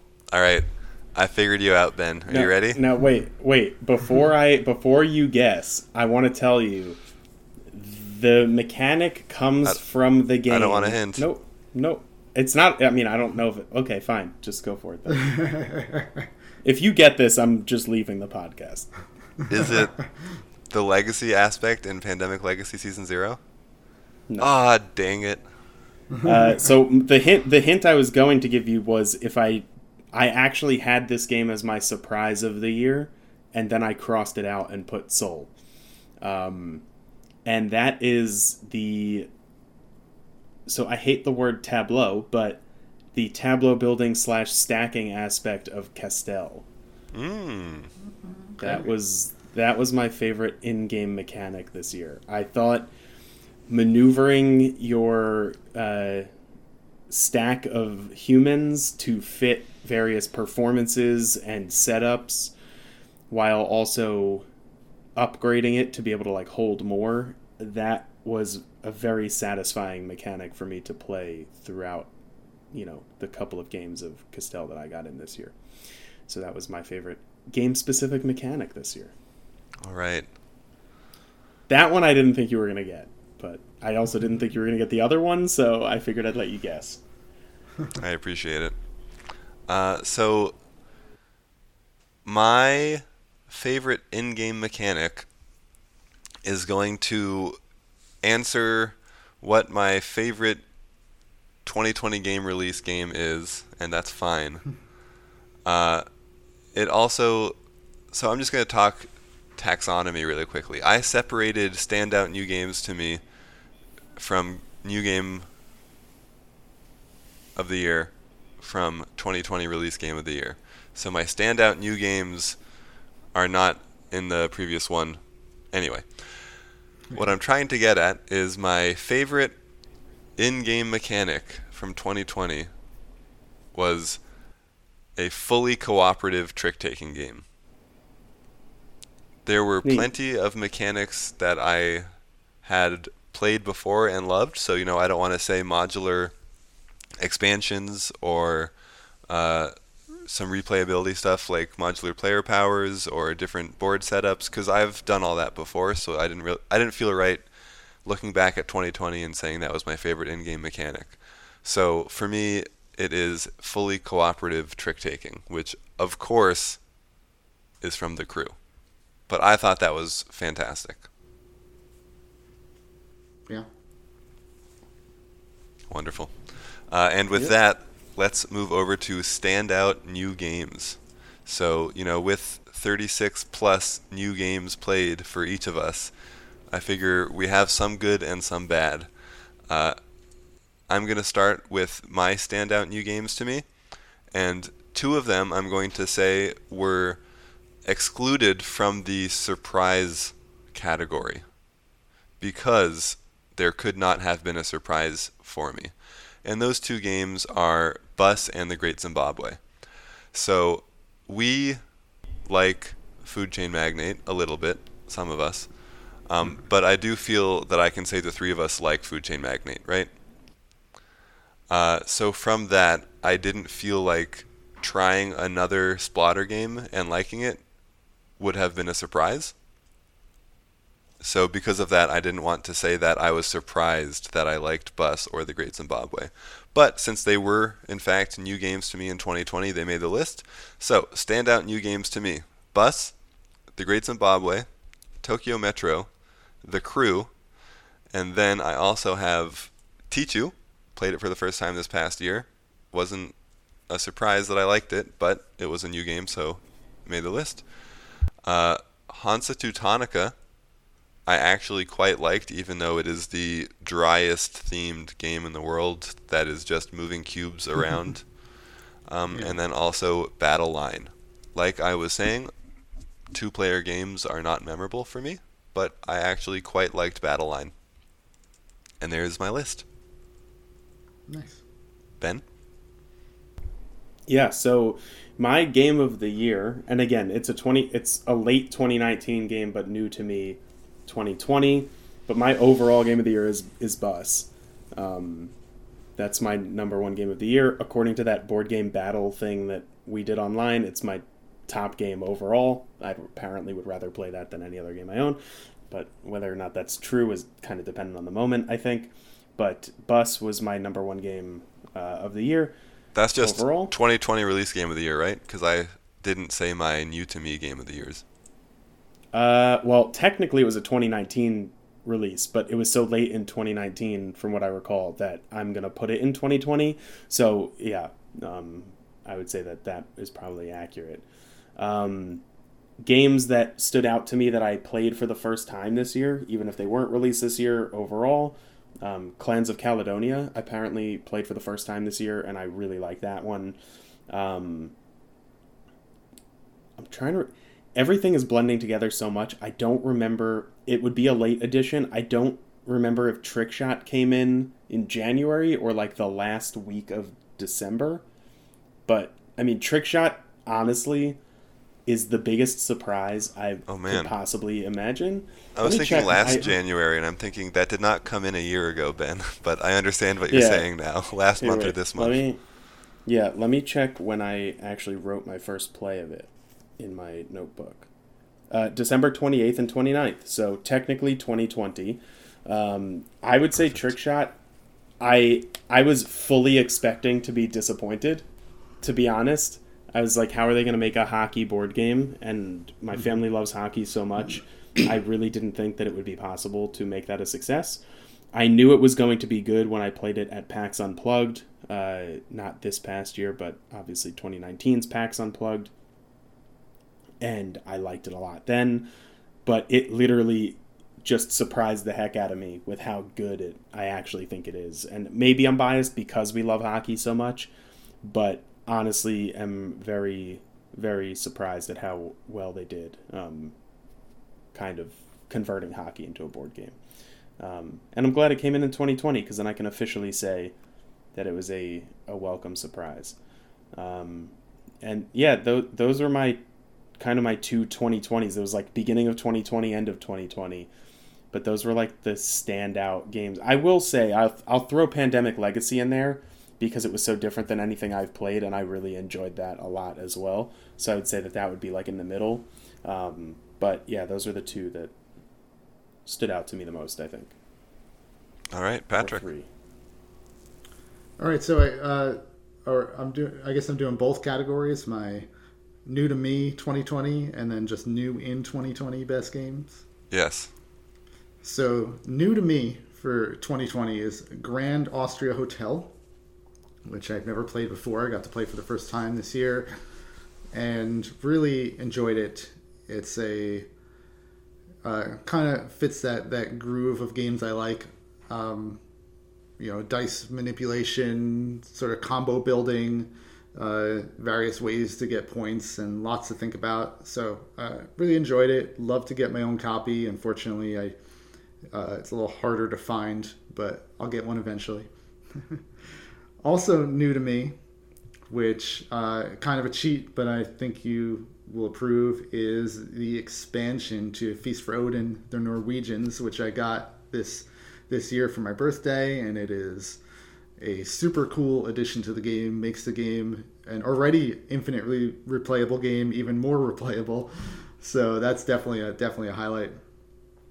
For games that came out in 2020, I have three pretty good ones. Pendulum came out this year. Pendulum I like because it's so different. That's that real-time worker placement game where you're all placing workers at the same time. So it's cool to play. It's fun. It's different. Definitely not a top-tier game, but one I still enjoy. And Nova Luna, also by Uwe Rosenberg. Yeah, Nova Luna was a game I played for the first time this year. It just came out. Was a Spiel des Jahres nominee.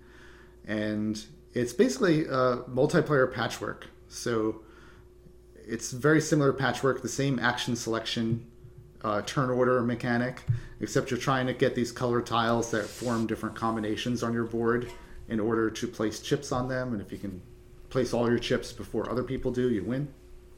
It's fun. It's a good one. And then the one that beat that game for the Spiel des Jahres Game of the Year is The Crew, as my number one 2020 release. Yeah, you can't really go wrong with that game. It's so much fun and a really unique game. Yeah. Awesome. Let's now do new to me Game of the Year. So didn't have to be released in 2020, just a game that you played for the first time last year that is your new Game of the Year, if that's a different thing for you too. It was a different thing for me. Gotcha. Now that I'm thinking about it, I think it's a different thing for me, and I don't think you're going to guess it. Okay. Do you want to guess mine then? I think yours is The Crew. No, it is the Food Chain expansion, just like Patrick Yes. with the Feast for Odin. So our first play of that expansion was January last year. And yeah, nothing more to say about it than that. It's great. Greatly improves upon the base game. Adds replayability. And then the Crew and Tichu is actually a close second for new to me Game of the Year. Oh, that wasn't released in 2020? I think it was 91. So, yeah, a while ago. All right, Ben, or am I guessing? Up to you. I can say with almost 100% certainty you're not going to guess this. New to you Game of the Year 2020. Patrick, can you And guess one? I'm 99% sure that the first time I played this was in 2020 because I'm 99% sure it's on my list for new game in 2020. I am struggling to come up with a good guess. Struggling to come up with a good guess. Geez. I had a few ideas in mind, and they were Bus, I got one. QE, and Castell. But I'm I think they're all Star wrong. Wars Rebellion. Ooh, that's a good one. That's a really good guess, but and I'm trying to think now because now it's possible. You know what? Patrick, just give me 2 seconds to just check because now I'm trying to think of whether or not I played this first late 2019 at Patrick's house, and I want to check really quickly. All right, Patrick, you go then. Well, I kind of touched on mine. It was the Norwegians and Grand Austria Hotel, but I will add Star Wars Rebellion as a very good game. The first time I played it was this year, and it was really, really a great experience that I don't think I would ever own the game, but I'm glad I played it. Mm-hmm. Okay. According to BG Stats, it was this year. So I'm just going to say it. And well, this past. Okay. According to BG Stats, it was in 2020. I'm going to say that I would be surprised if you would guess this solely because of how much I've complained about parts of this game throughout the year. No. For me, it is Black Rose Wars. Actually, really? Okay. And I know I've complained about the campaign. I've complained about Ludus Magnus Studios, the company that makes it. The game itself is honestly fantastic. I really, really liked it, and I want to play it more. Like, I look at it up on my shelf, and I want to keep playing it. And to me, I think that's a sign of a pretty good game, at least for me. But I know that that's probably a surprise because I've complained about all of the stupid things that the company has done throughout the Kickstarter and everything. But yeah, I think Black Rose Wars is the best new-to-me game of 2020. That's not my overall game of the year, which would be Bus. I forgot Black Rose Wars existed. Yeah. The fault is mine. Yeah, that's okay. I didn't think you were going to get it even if you remembered it existed, to be honest. I didn't know you liked it that much. I thought it was excellent, and I look at it up on my shelf, and I'm like, God, I want to play it. So that's the one I played with you, right? If you did, then that would mean that it wasn't in 2020, because I don't remember if you played it. But this is the one where you have those schools of magic, and you start in like different parts of this lodge, and there's quests that you can complete, and you're competing against, and you can like destroy rooms. So you might have an earlier noted play in your BG Stats app if you logged it than I did. And there are November tiny 24th, 2019. Oh, okay. So never mind. It was 2019. Then in that case, I would say Star Wars Rebellion. Star Wars Rebellion is absolutely fantastic. So I'm glad I got to play that, and I want to play it again. But Black Rose Wars, best new game to me in the end of 2019 that I can remember, because I'm sure there were better games in 2019 that I liked more. You didn't mention the best component in Black Rose Wars. The tiny plastic 1 cubic millimeter roses. Oh, yeah. So, fun fact, those you roses... lost them all. No, I didn't lose them all. It's kind of... They do look like little nerds, to be honest. It's kind of ridiculous. This game has these evocations, so you can like bring these monsters and stuff onto the board to fight for you. And each one has 3 holes in the base, like pinholes. And you put these super tiny, like 1 millimeter plastic roses of your player color into the base in the 1, 2, and 3 slot. They literally mean nothing other than showing you what number evocation it is. Like, the roses have no gameplay impact other than trying to help you keep track of which one it is, because you can have up to 3 at a time. And they were so tiny that in the expansion, or the second wave of the game that came through, they actually have miniature, like, small little punch board, they look like yard signs that say 1, 2, and 3, and you literally just fold up like the punch out spot and stick it into the base, and it says 1, 2, 3, because they were so small, the roses. Wow. But yeah, no, I want to play Black Rose Wars again, basically, I guess is what I'm getting at. I liked it. Yeah. I think that is everything that I had written down topic-wise. Did you guys have anything more for the Hindsight 2020? Let me No, check. I think we covered it. All right. Well, while Ben is checking, Nope, that was all I had. before we sign off, I just want to mention that I am going to be trying a new board game this next week, hopefully. And this board game is actually designed by friends of ours. This game is called Heirloom, or at least the rulebook currently has Heirloom at the top, and it is by Sean and Laura Malloy. Patrick, you know them, right? I do, and I'm aware of Heirloom. I read the rules, but I haven't gotten a chance to play it yet. So I am hoping to play it next week. You are invited, of course. And Heirloom is a game about growing and selling flowers, and I think speculating on the flowers a little bit as well.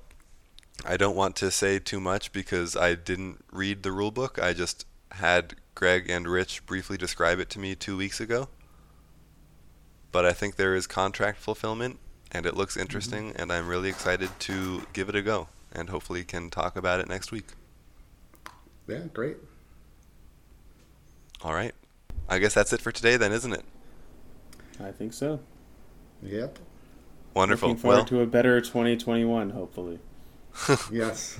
That's right. We'll talk about 2021 next week, I think. Yeah.